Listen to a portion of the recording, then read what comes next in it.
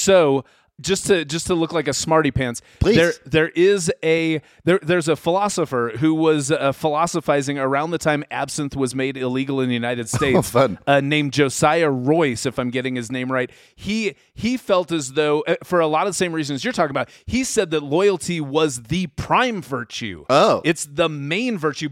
And I was like going, and I kind of took Sounds like a guy who wants to start a cult. Absolutely, that's exactly what I was thinking too. Oh, really? A cult or like a mafia boss. Yeah.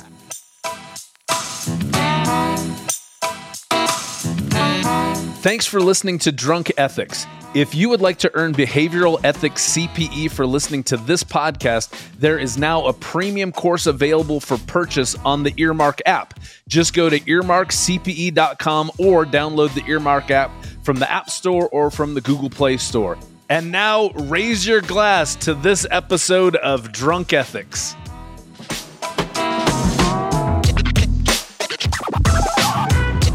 Zero shots in.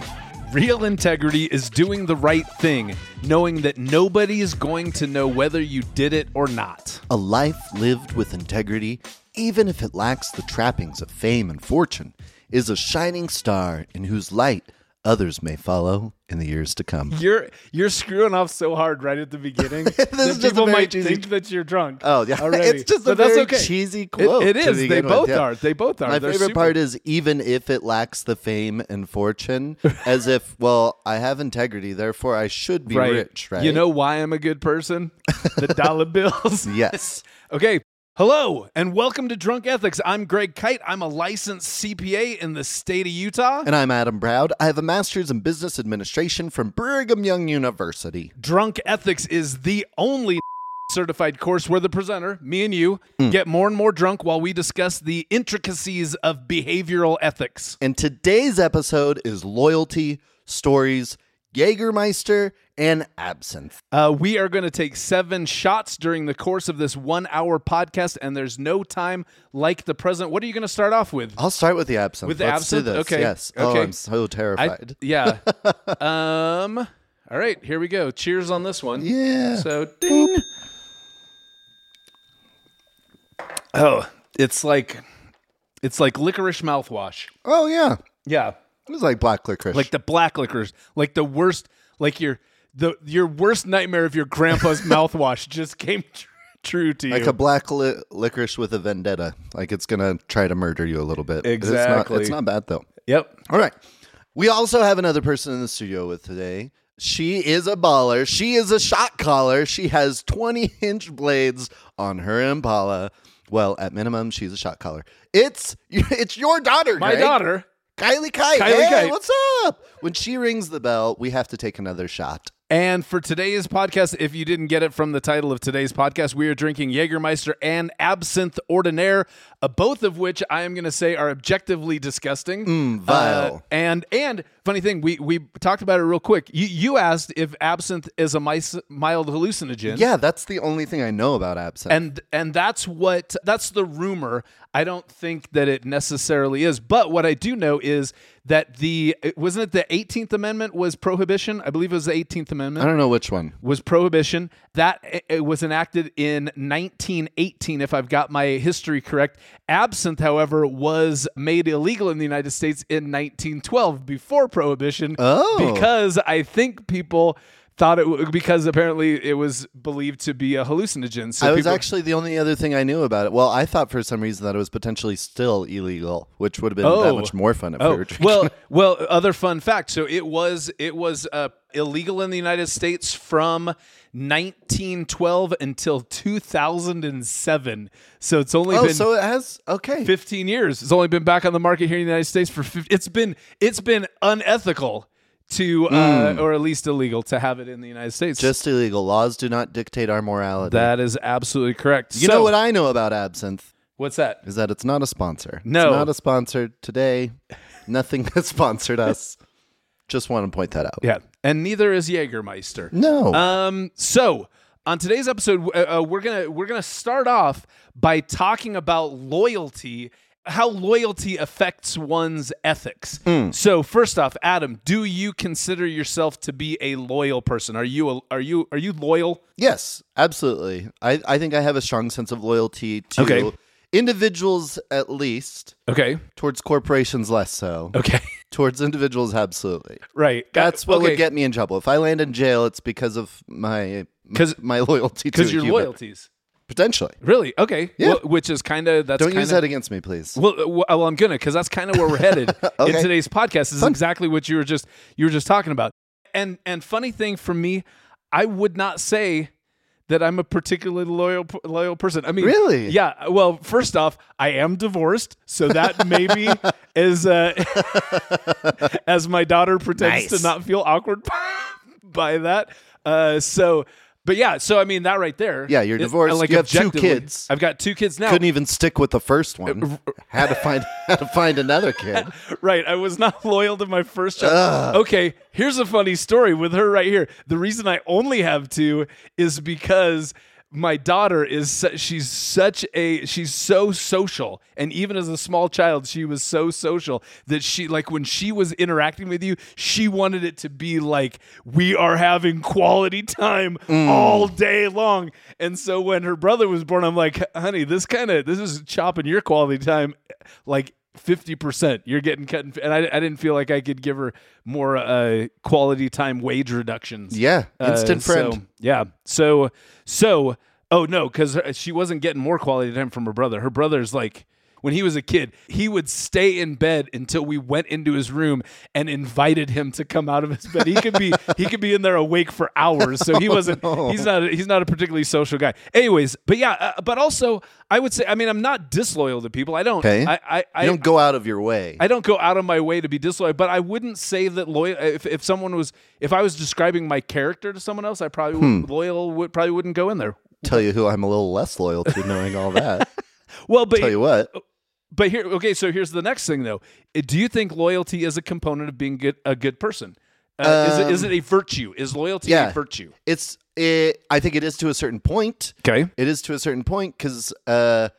This feels like a pretty strong extreme, but my brain immediately went to like the Manson murders, where like those women on they're like, well, this guy told me, and I'm just loyal. It's not as if we all stood and applauded and we're like, good for you. Sure, like there's a limit to the loyalty for sure. Yeah, that has to be balanced out by like other virtues and stuff like that. Mm-hmm. But I think generally speaking, if someone was like, oh, I'm actively disloyal, what I do is I befriend people. I bring them in really close enough that I can stab them. And then guess what I do? Stab them in the back. Ooh, I stab immediately. First go. At that point, I'd be like, oh, feels like a bad person. Right.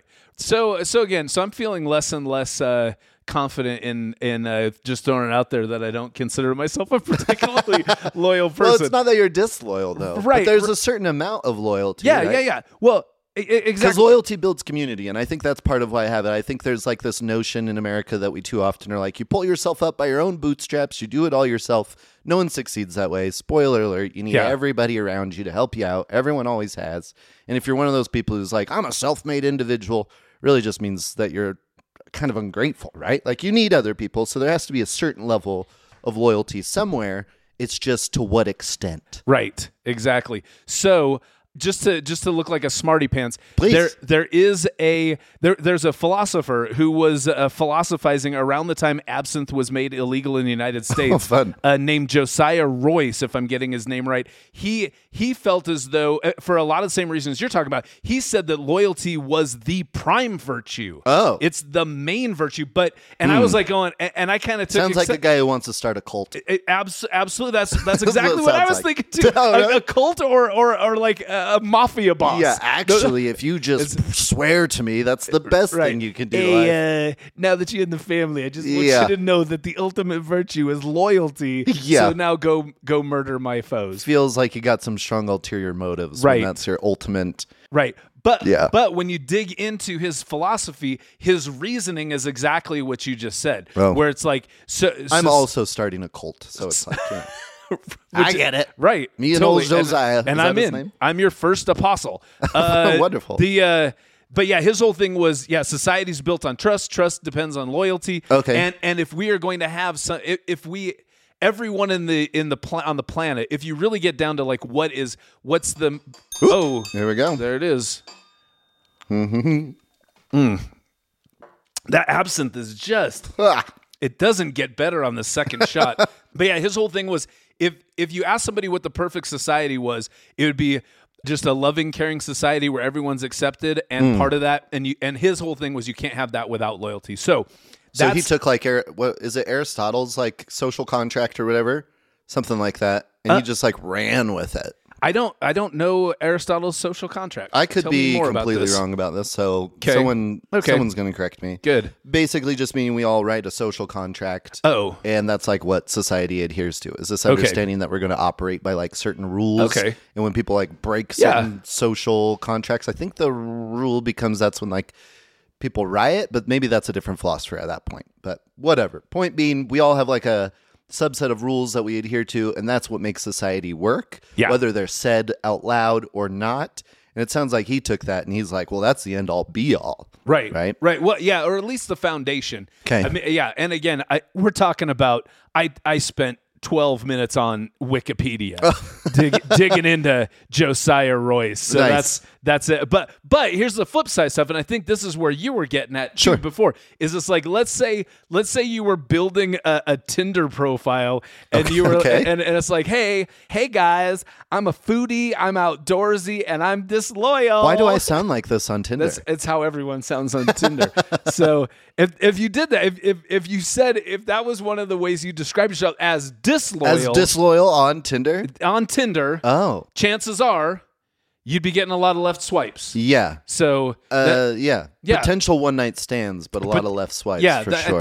I think you would. It'd be a red flag. I mean, in terms of evaluating someone for a long-term relationship, Yeah. disloyalty is probably a disqualifier. Sure. For that. And now you're not. So you're in marketing, not so much HR. Did you do some stuff in HR? At I one did. point? Yeah. Okay. Yeah. I So worked in HR for a while. awesome. So if you ask someone. You're hiring someone. You're in the interview. Yes. And you say, "What's your biggest weakness?" And they were like, "I'm disloyal as a motherfucker." what would you be like? Okay, and please put the rest of the donut down and show yourself out. Oh, the comedian side of me would immediately come out and be like, "Tell me more about you. You're no longer an applicant, but you are a case study for sure." Like, I would be fascinated by that individual. Right. But so loyalty is generally seen, and I see this too. It's generally seen as a virtue. That's why I'm feeling somewhat self-conscious that I wouldn't describe myself that way. Disloyalty, I think I can say unequivocally that disloyalty is a vice. That's not a good thing. Yeah, someone actively trying to work against people who have helped them in some way feels weird. Yeah. Feels weird for sure. Yeah. Or just that you're feels like some of my exes, am I right?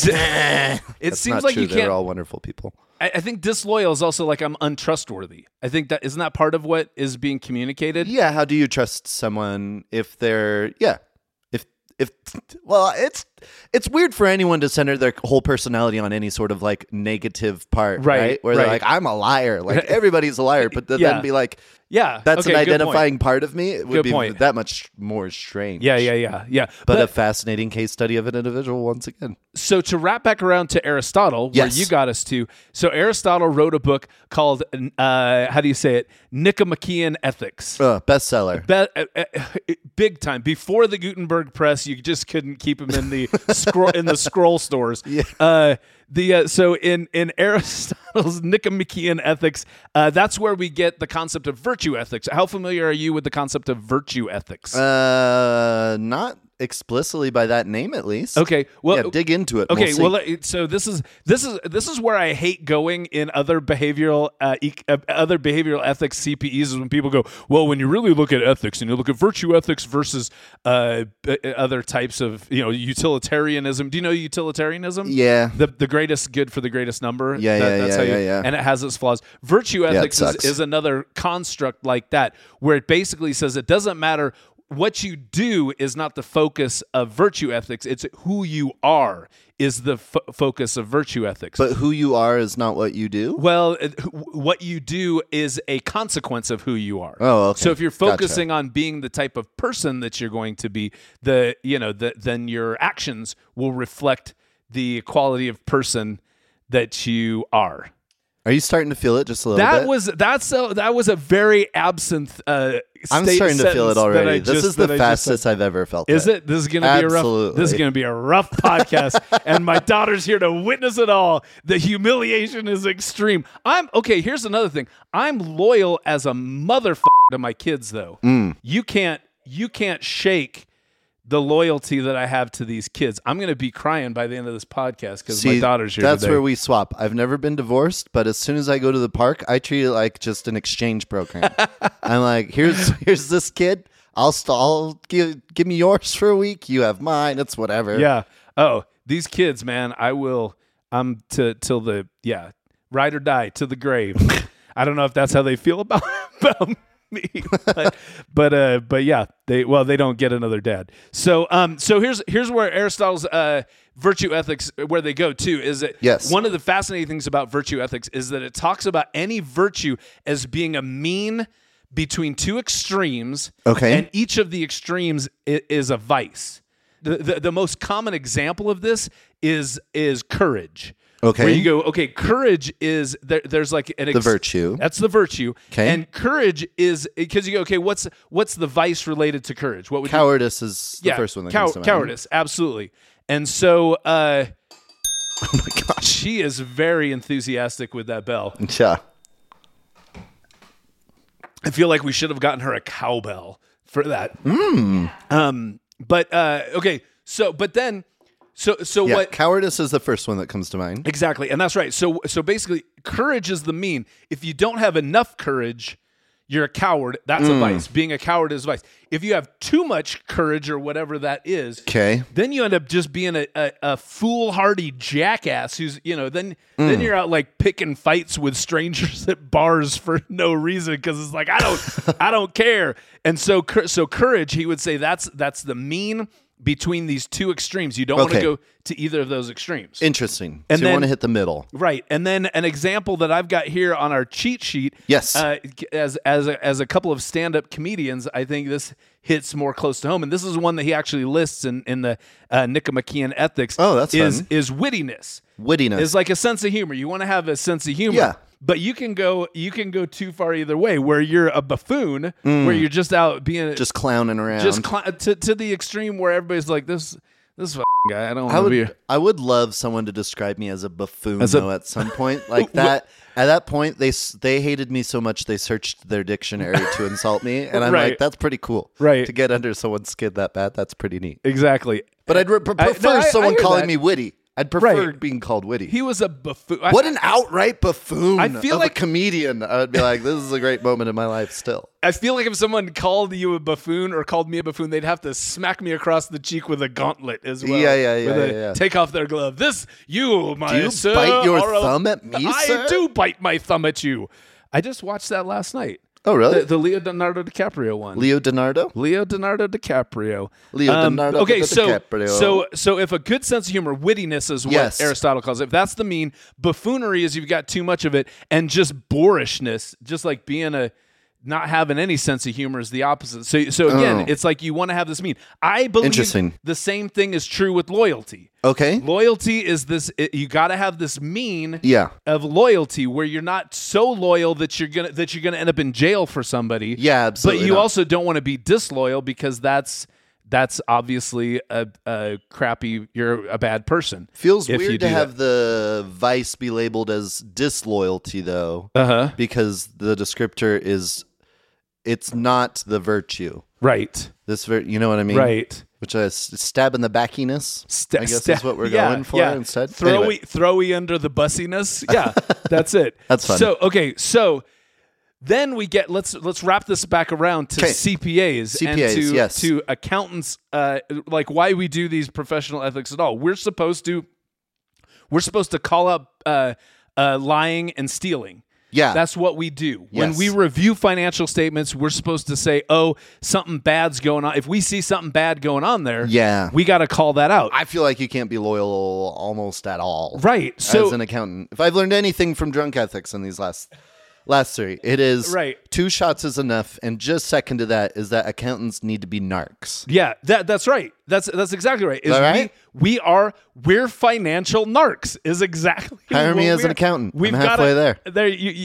I can barely do basic math, but other than that, I'm halfway there. Your ethics are spot on as a narc is what it is. Perfect. Because we are, and that's and we talked about in another podcast. We talk about independence. Yeah. And that's the whole thing too. What loyalty versus independence well, I mean, maybe that's it. We were talking about what do you call it instead of disloyal? Is it independent? Too far on the side of independence? But that's the thing. As an accountant, you can't get too far.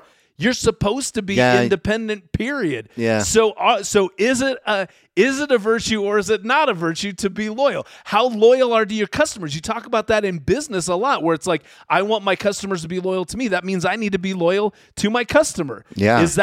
But we're not supposed to be. We're supposed to be independent. We're supposed to narc them out if their books are shitty. I just don't want you guys to be lonely and sad, and it feels like it's headed that way. Come on.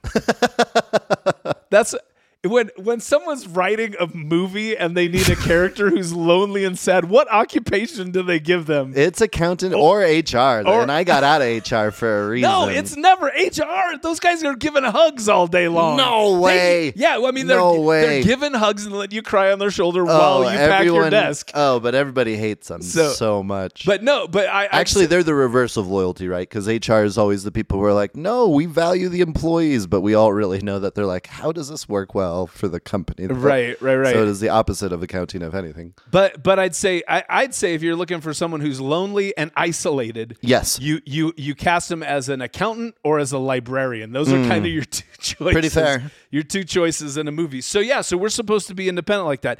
And here's the thing. If you're loyal, because we talked about throwing people under the boat, I also say if you're loyal, throw them right under that boat. If you're, did I say boat? You sure did. Awesome. Drown them and then run them over with a boat. That's as disloyal as it comes. If that propeller's on, man. You're so not loyal, you couldn't even use the common turn of phrase. You had to go further than that and throw them under a whole goddamn boat. That's crazy. Well, here's the reason why. Because my notes say if you're loyal, you don't rock the boat. Oh, there we go. You don't rock the boat. Okay. If you're loyal. That's true, yeah. Which I mean, we've all met people like that, I feel like, who are at like a company, and when everybody's complaining, if they walk in the room, you're like, but actually it's a good thing. None of us got raises this year, and I'm kind of glad for it, right? Just because that person's going to be like, what? How could you say that? Right. How could you say that about this company, right? Yeah. Well, and even like very topical right now, there are workers at Amazon who are trying to organize a union. Oh, yeah. And if you organize a union, you're rocking the boat. And organizing the union, you are being painted because, I mean, are you being loyal to your company if you're organizing a union? Loyal to your fellow man. Loyal to your coworkers, maybe. Yeah. But not to the company. Maybe I could see it painted both ways. Because it depends. Because unions can help companies in a lot of ways as well. Depends on how you want to define. That sounds like a bleeding heart liberal to me. Is what that sounds like. But there's a few people who are listening to us who just like shut off real quick. No, no one should hear this. I don't need a behavioral ethics credit this bad. Yeah. Kylie, is that 4? That's a lot. It's still. Okay, the fastest I've ever felt in alcohol. A couple of things. Adam, couple of things. First off. Yeah, number 1, hit me. And now I've forgotten. First off, last time. Yes. How bad did you get drunk last time? I got too drunk last time. What happened last time to you? I already told Greg this, but I wanted to tell the listeners. Because you should know, we record this at like 10:30 a.m. It's a horrible decision to get that drunk by 11:30 a.m. for sure.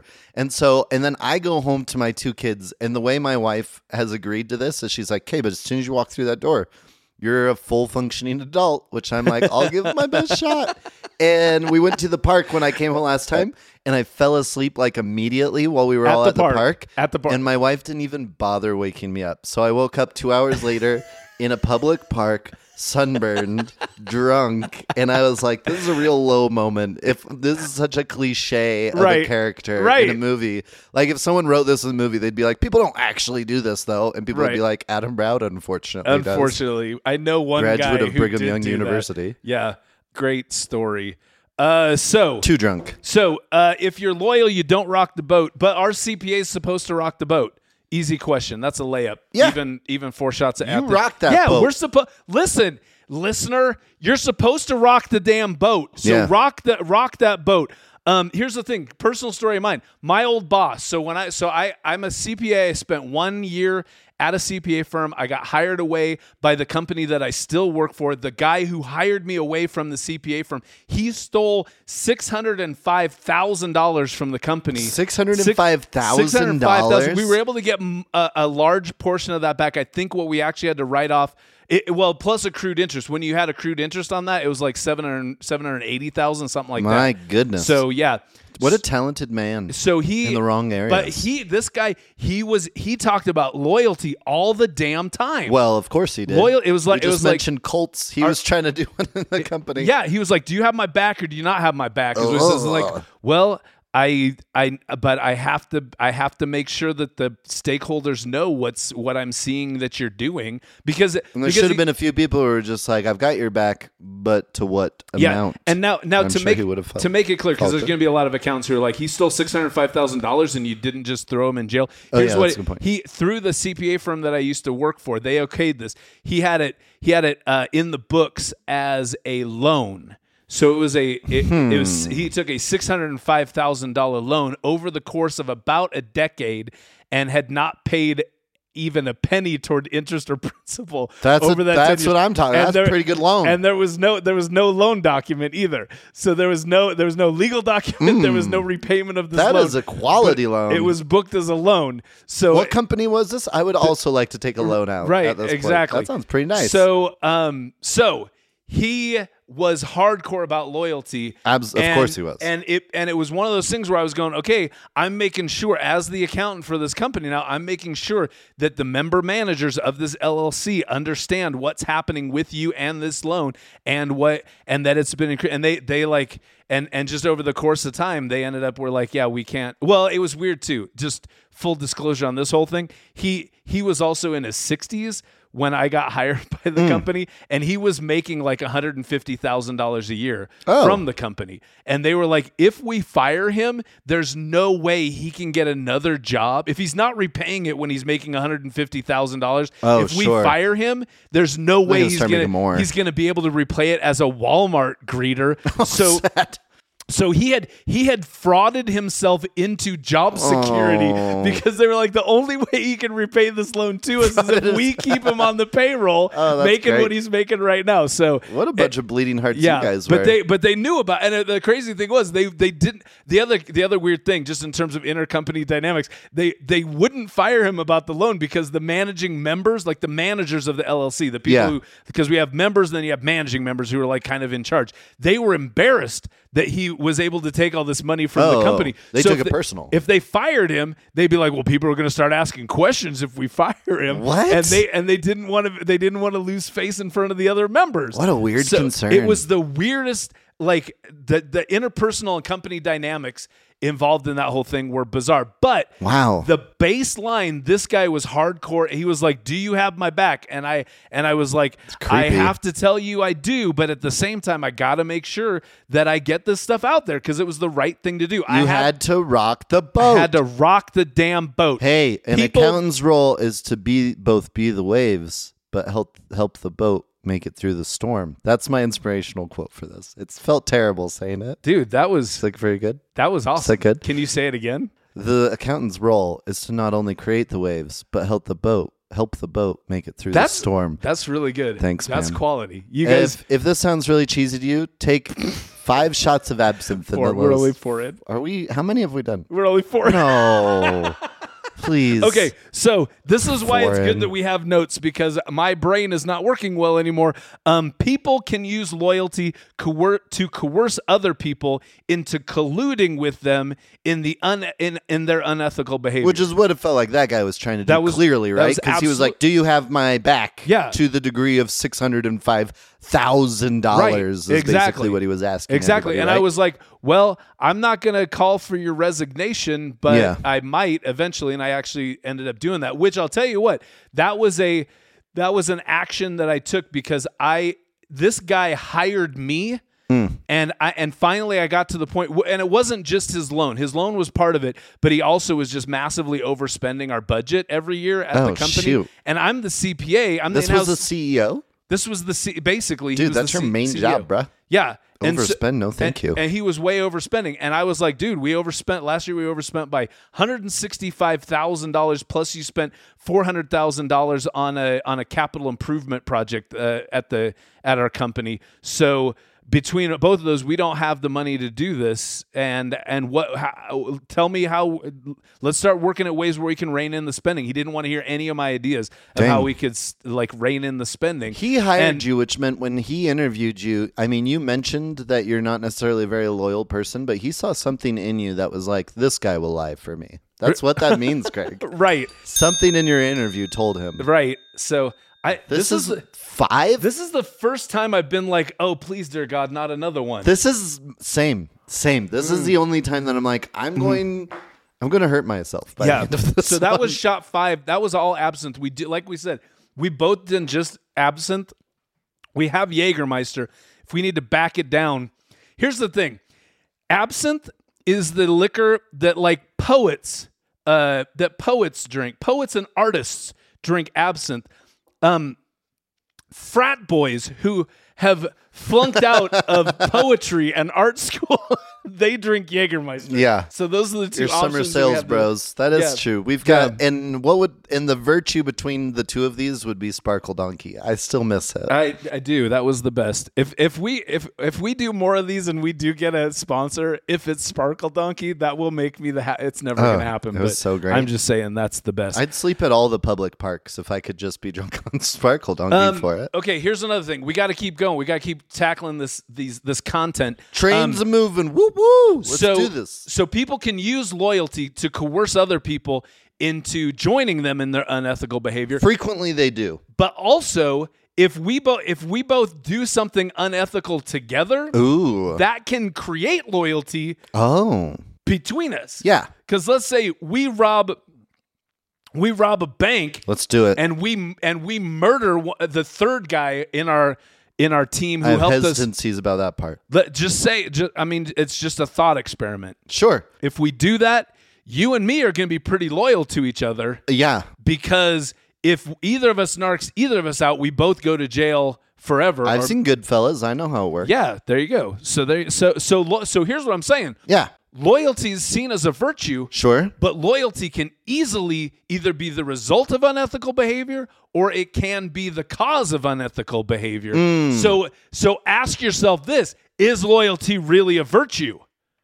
It feels like we're in the same spot. It's the right amount of it because too far along the spectrum. And what's the extreme of loyalty? I'm trying to get all like preachy, and you're like, actually, we already answered this question at shot 3. Yeah, we've been there. So an interesting interview that I heard. This was a long time ago on a podcast that no longer exists. Called. Oh, that's too bad. Oh, what was it called?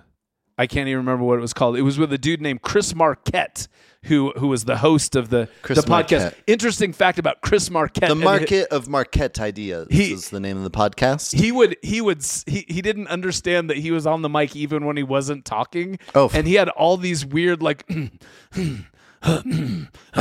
he'd do that all the time when he wasn't speaking. Oh, and that's it funny. was very distracting. Anyways, I don't know what I do when I get drunk, but I'm sure that there's something I do that fills the time. You use a lot more conjunctions than are needed. Did you know that? I did not know that. It's a lot of and, or, and it's very exciting to me. You just made me very self-conscious. No, don't be. It's endearing. Chris Marquette. Yeah.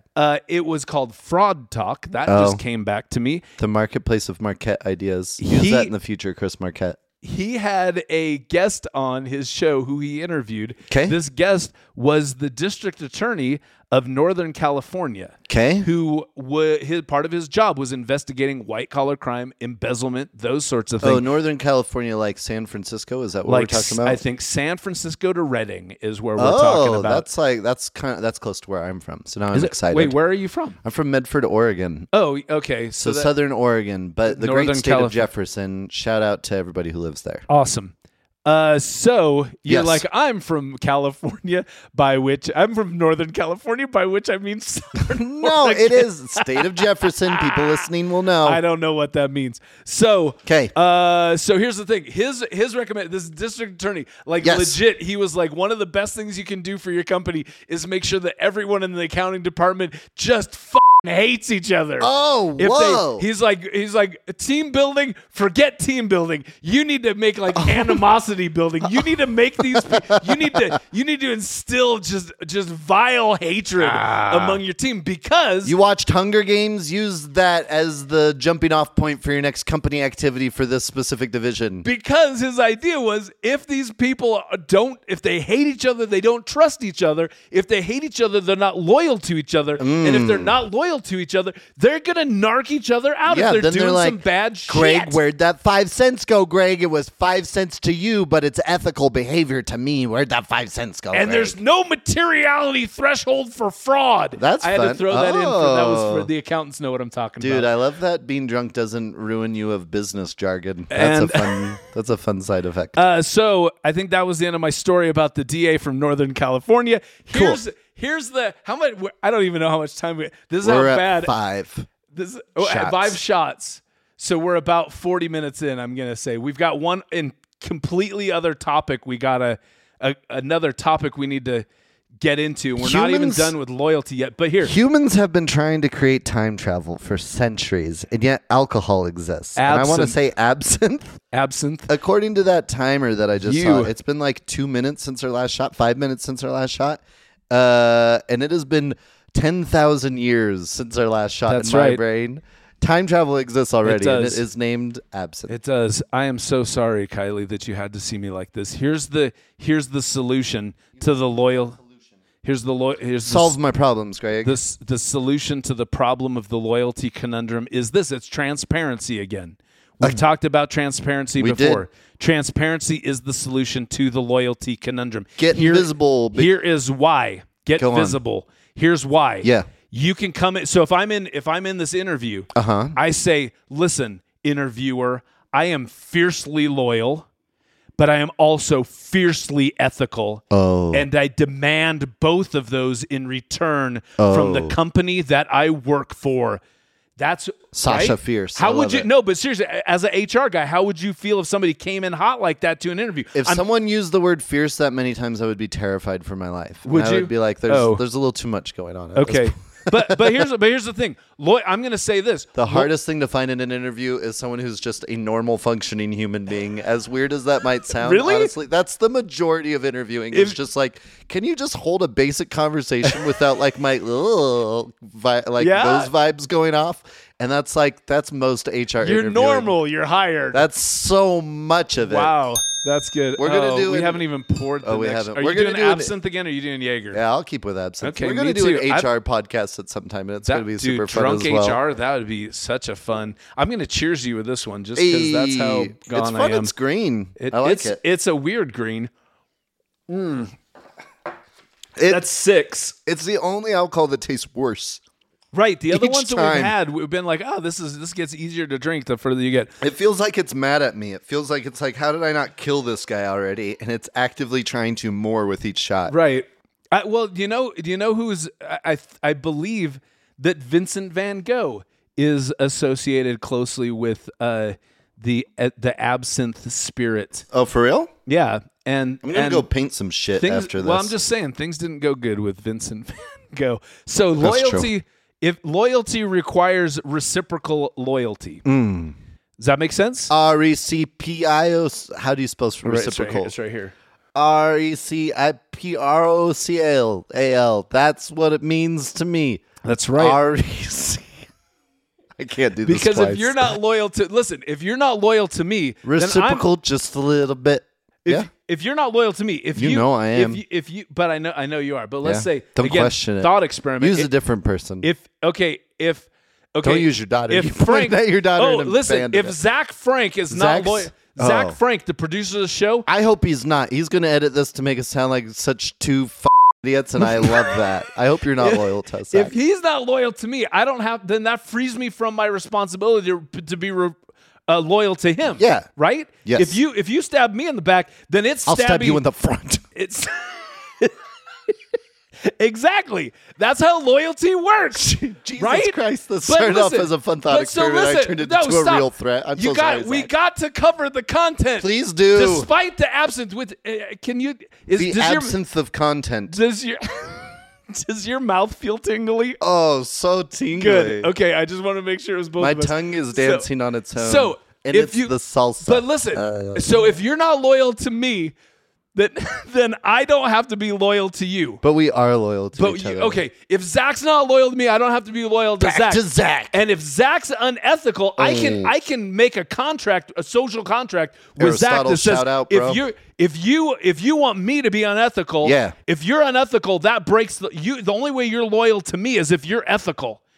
You got to be ethical, otherwise you're breaking my loyalty. You've got to be ethical, or you're breaking my loyalty. I'm loyal to you, and if you're unethical, you're not being loyal to me by your fucking unethicality. I encourage every accountant to do what Greg just did and try to, at least virtually, but ideally physically, poke your coworkers in the chest and say, if you're not loyal to me, then I'm not, but only with ethicality. And I think it'll go over great. It'll go good. And you'll definitely not be fired. If you listen, my this is HR what experience says that you won't be brought into HR in the slightest. This is what I have written on the paper. Is like if this is the scene in the movie that's really good. It's what like, guidance did Sober Greg give us? Right, because Sober Greg wrote the notes. If you ever expect me to be unethical, you're breaking your loyalty to me, and if you break your loyalty to me, I will burn your house to the ground. But then I struck that through. Oh, that's fair. So the burn your house to the ground and said, then I will break my loyalty to you. Feels very Batman-like. If you expect me to be unethical, you are breaking your loyalty to me. And if you break your loyalty to me, I will burn your house to the ground. Break my loyalty to you. I will avenge my parents. So, I will do it. I'm sweating. Are you? Absinthe makes me sweat.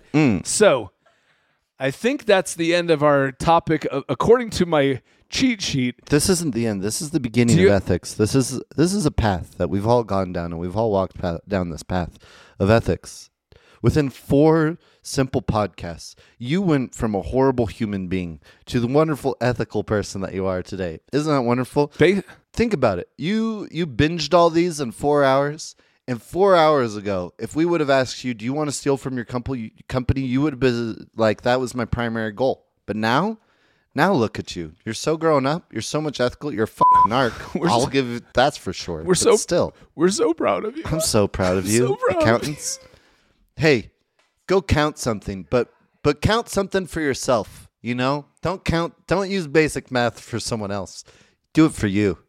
You know.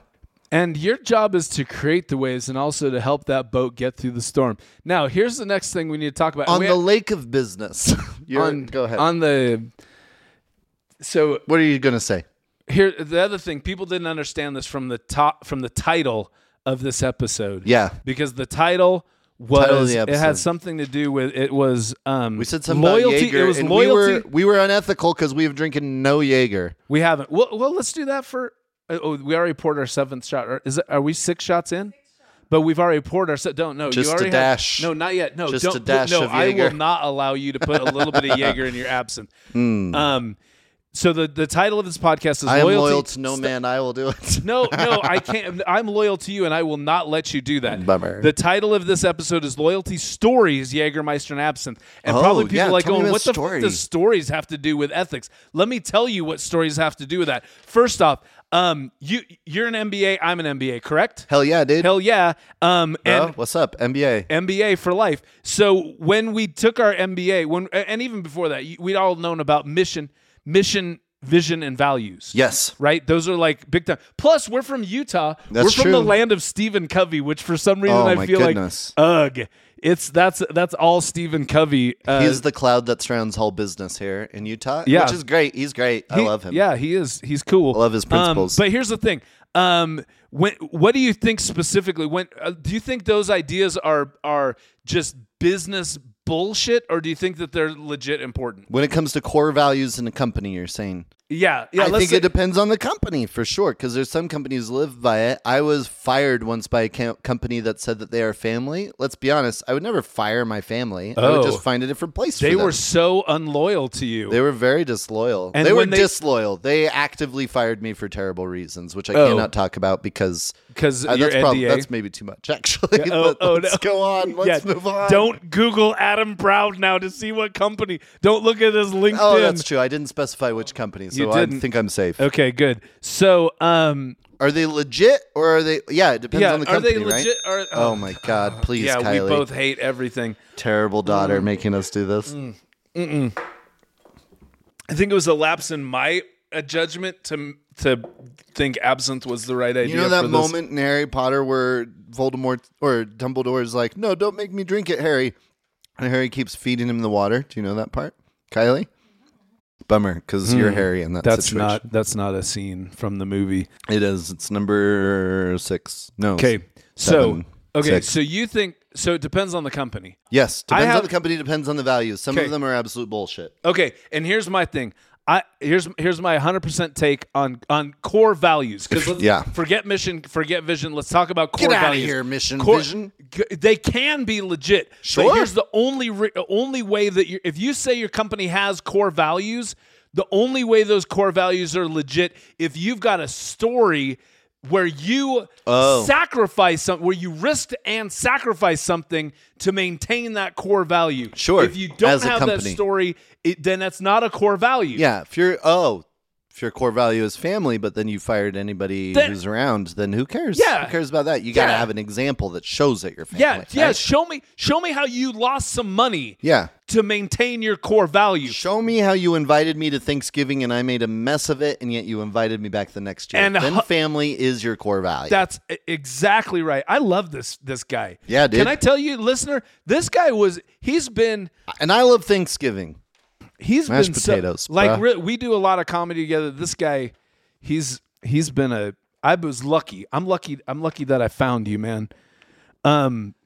Okay, so I think it is a mild hallucinogenic. Are you seeing? I'm not seeing anything yet, but I feel suspicious. I know. Well, my daughter's neck is turning into a snake. That's okay. That's how she was born. I don't know if you remember that. So when they were pulling you out C-section, your neck was disturbingly long then too. Donate to Snake Neck. We need to find a cure for Snake Neck in this country. Mm-hmm. Donate. Mm-hmm. Donate today. Donate today. So there's an HBR article. It may or may not be in the show notes for this podcast because I don't know if there are show notes for this podcast. There's an HBR article where some guy who I guess is an HBR guy talks about talks about values. Yes. And he says there's different kinds of values. Yes. There's core values. Sure. There's aspirational values. Okay. And there's permission to play values. Let me explain. The hell does that mean? Core values. They're in your core. They're right in your gut. They're in your abdomen. You can feel them. They're necessary for a company. Let's move on. What's the next one? Right. And they guide all of a company's actions. That's a core value. Aspirational. You want to be it. You're not there yet, but you're working towards it. You can do it, buddy. We love you and accept you for who you are, but we prefer the person you could be. Yeah. I wish this was a value. Yeah. That's an aspiration value. Now, permission to play value, that's an interesting one. Permission to play value, that's one of the things. It's like, this is the minimum standard behavior, minimum standard of behavior and social interaction that you have to maintain for us to not to fire your ass. Oh, that's fun.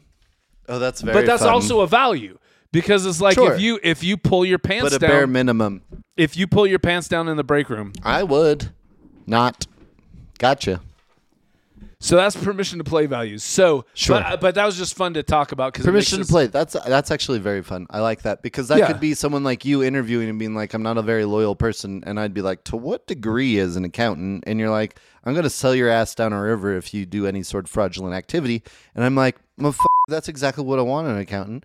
bring it in. Bring it in. You'd be like, a core value of mine is to not have too much physical touch with my employer because that creates awkward circumstances. And I'd be like, you passed round 2, so let's hire you. Right That's on. what I would do. So I passed your core value and your permission to play value. Absolutely. Exactly. You can play, bro. All values are aspirational values unless you have a story to back them up. A story where you forgoed, you forwent money to maintain that value. That's a core value for your company. Dollar bills, y'all. Now, here's the thing. Yes. With CPAs and CPA firms, CPA, they always are like, a core value of ours is that we will uphold the highest level of ethics and integrity in the job that we do. Did you know that? I didn't know that. That's true. And really most companies will have some kind of like lip service to ethics in their shit. That makes sense. I feel like that's most MBA programs where they're like, hey, we're super ethical. Part of that feels suspicious, where it's like, you wouldn't have to specify how ethical you are constantly if people didn't suspect you of not being ethical, which feels like maybe there's some weirdness there. Yeah, but, kind of a thou doth protest too much. Oh, great. But I guess that is the case for accountants, because the thing that I don't envy from you guys is that, man, do you guys have so much of a burden upon you, because you're the final checkpoint, right? So you got to be ethical more than anybody else, because you got to check everybody else's work. Kudos to you guys. I'll be honest, I have never respected an accountant in my life besides Greg. And I still don't respect him because of his accounting abilities. But now, what this podcast has taught me, this is what it has taught me, is I met a lot of people in my MBA who would ask questions, and I would be like, oh my gosh, someone's going to work for you eventually? What a terrible person you are. Yeah. And now I'm going to pray nightly, if I did that, that the accountants would double check their work, because you guys are sincerely the last check towards ethical behavior for so many CEOs, who 12% of which are psychopaths, and the extra 88% are just hiding their tendencies well. So go out there and be ethical. Ethic it up, man. And do one ethic today. And that was what felt like should have been the end of the podcast. Keep going. I don't care. That was Adam going on a. It felt like I was preparing people for battle. There are unethical people on our front line. There are men who will look into the whites of your eyes, and will they place their budgets on the wrong line? They will. And if you find yourself riding through fields of wheat, you have found yourself in Valhalla. Will they look at their goods, and will they falsify the records thereof of the cost? They shall, based on a handshake and a deal, but will you keep them from it? Yes, you shall. Go forth and be ethical. So here's the thing. Yeah, if you don't have a story, so basically what I'm going for is this. I'm so far out of it, so much farther out of it than I've been on any single episode of this. Your wife is going to be so mad at me I today. ate an old biscuit for nothing before this podcast. No, think of where you've nothing been. to the listener, but everything to you. He ate a biscuit to make sure there was some carbs in his tummy before he drank all this booze. Ugh. And just think where you'd be if it weren't for that biscuit, which was homemade. I made that myself. So you're welcome. That was made with love. Now, so we got to wrap this up, because we are not in a good position right now. If you think you have a core value and you can't back it up with a story, it's not a core value. But don't be afraid. Don't be ashamed. Don't despair. No way. Because there are ways for you to create stories to back up these things that are aspirational, to turn an aspirational value into a core value. Yeah, here's the there's thing. a way. I'm going to just list a few of them. First off, Number one. If ethics is a core value of yours, fire a client that you think has bad ethics, that you think is get them out of here. If they're sketchy, why are you doing business with them? Yeah. Get rid of them. And then essential oils, get it out of here. And they're like, sketchy. My company that I work for, the CPA firm, they knew we were sketchy as shit. Whoa. They knew that my boss was doing the shit that he was doing. Oh, not the one you currently work for, the previous one. Well, it's the company I work for, but it was the old boss. I'm the boss now. Oh, nice. Is what happened. Hell yeah, and you're ethical as shit. You do a whole podcast and I'm about disloyal as because I got rid of him. Ooh, But that's the cheers, thing. Greg. I Good job. needed to rock the boat. I've got one shot of Jägermeister that I have keep to us do to keep on us ethical. principle because of the no. You don't get no. I'm okay. You're grown. Oh no! He drank it out of the bottle. Who's ethical now? He's grown. We're done. That We're is done. Take worse. this away, Kylie. Your job now is to take all of this away because that's how we're being ethical. Sit down, Adam. Sit down. I just unplugged you. I turn into a nymph when I get drunk. I start like tiptoeing everywhere. And holding my you're hands fun like when you're Mr. drunk. Now, Tumnus. listen. So fire a sketchy client. If my CPA firm Get would him out fire- of here. If they'd fire my client and then they told everybody, "Hey, why'd we get rid of that $100,000 a year client?" And they said because we thought they were sketchy, that would have been a great way for them to create a culture of ethics and how to back up their core value. The ethics are important to me. Here's another one. Back it up now. If you have a vendor, if Yes. you're in industry, if you're a CPA in industry, You and got a vendor. Imagine it. you've got a vendor who's like a brother Yes. or a sister Oh, yeah. or a dad. Someone you kiss on the cheek and it's not awkward. A closely but never on rela- the mouth because that's incest. We need to fire them Get them out of here. because that's a way where fraud can happen. And then they're like, yeah. why'd you fire your dad? And then you go, because listen, that's how important ethics are to us as a company. I fired my mother.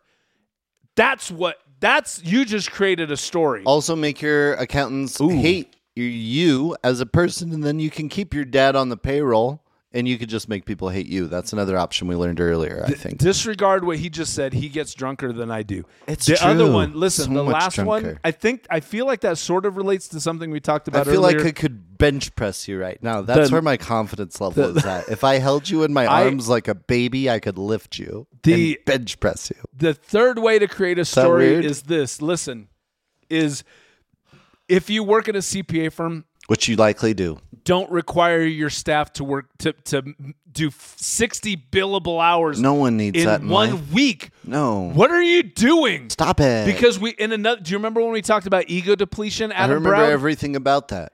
Yeah, because if you cause them, if you make somebody do 60 billable hours a week, They got to make so many decisions, and at the end of it, they're going to be questioning themselves so much, or they're just going to be passing it off and being like, F- if I care. yeah, and they're not going to have the self-control to make ethical decisions if you're working them that. And then if people are like, why did you reduce the number of required billable hours per week during busy season? Because And I'm ethical. That's right. And then guess what? You just created a story. You just because I'm ethical. You just forwent money for ethics, and I'm you just ethical. that's how you create a core value. Am I too aggressive when I'm drunk? I think it's balanced out by my R&B speak is. over. Which, let's be honest, oh my God, we went full loop. The virtue of all things is found in the center. And so when you've got me doing R&B lyrics over the top of Greg's aggressive finger pointing story. This is where the virtue is found. And the virtue is found in ethics. What an interesting path that accountants have to lead. This is the new ending. That accountants have to lead in that they have to be, well, in some ways, potentially the most ethical person, because corporations are supposed to. Here's the only thing that keeps capitalism alive is capitalism don't give a fuck about what people are doing. But the ethics of accountants will allow them to be able to compete in a world that is trying to find profits without exposing them to unethical treatment, I think, or either their employees or their practices or whatever it is. Man, it is so hard to make a point when you're so drunk that you drink Jägermeister out of the bottle. You made it. Listen, Thanks, man. Accountants? I do have a newfound respect for accountants. Every accountant that I meet, I'm going to be like, dude, I know that you have the responsibility to be a narc in your real life, and I respect it. And that sucks. And it's great, and that's really hard, and I'm glad that I can meet you outside of your business, and I'm never going to do business with you because I don't want to be one more stressor on your life. That's what I'm going to say. I don't know if that ended exactly how I wanted it to, but it was pretty damn close. Guys, I don't know, but I feel like dancing. Yeah, well, you always do when you're drunk because I do. You're a dancing drunk. There's It's angry so drunks. strange. There's angry drunks. There's sad drunks. And there's dancing drunks. And you're a dancing drunk. Everybody, I'm Greg Kite. Thank you so much for being here for this. He is Greg Kite, and though I'm loyal to him, I will say he's Greg Kite. But if he steps a toe out of that unethical behavior, I'll stop him. And I'm loyal to Adam Browd. He's the co-host. And we're loyal of this to you, but podcast not of as much because you're faceless. Drunk Ethics.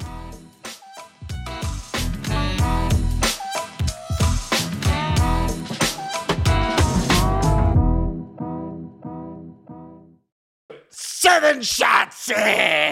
Real integrity is doing the right thing, knowing that nobody is going to know. Not a goddamn person is going to know whether you did the right thing or whether you did not do the right thing. A life lived with integrity, even if it lacks the trappings of fame and fortune, is a shining star in whose light others may follow in the years to come. Nobody knows that you did the right thing. Greg, where was you? But you still did it. You're a good person.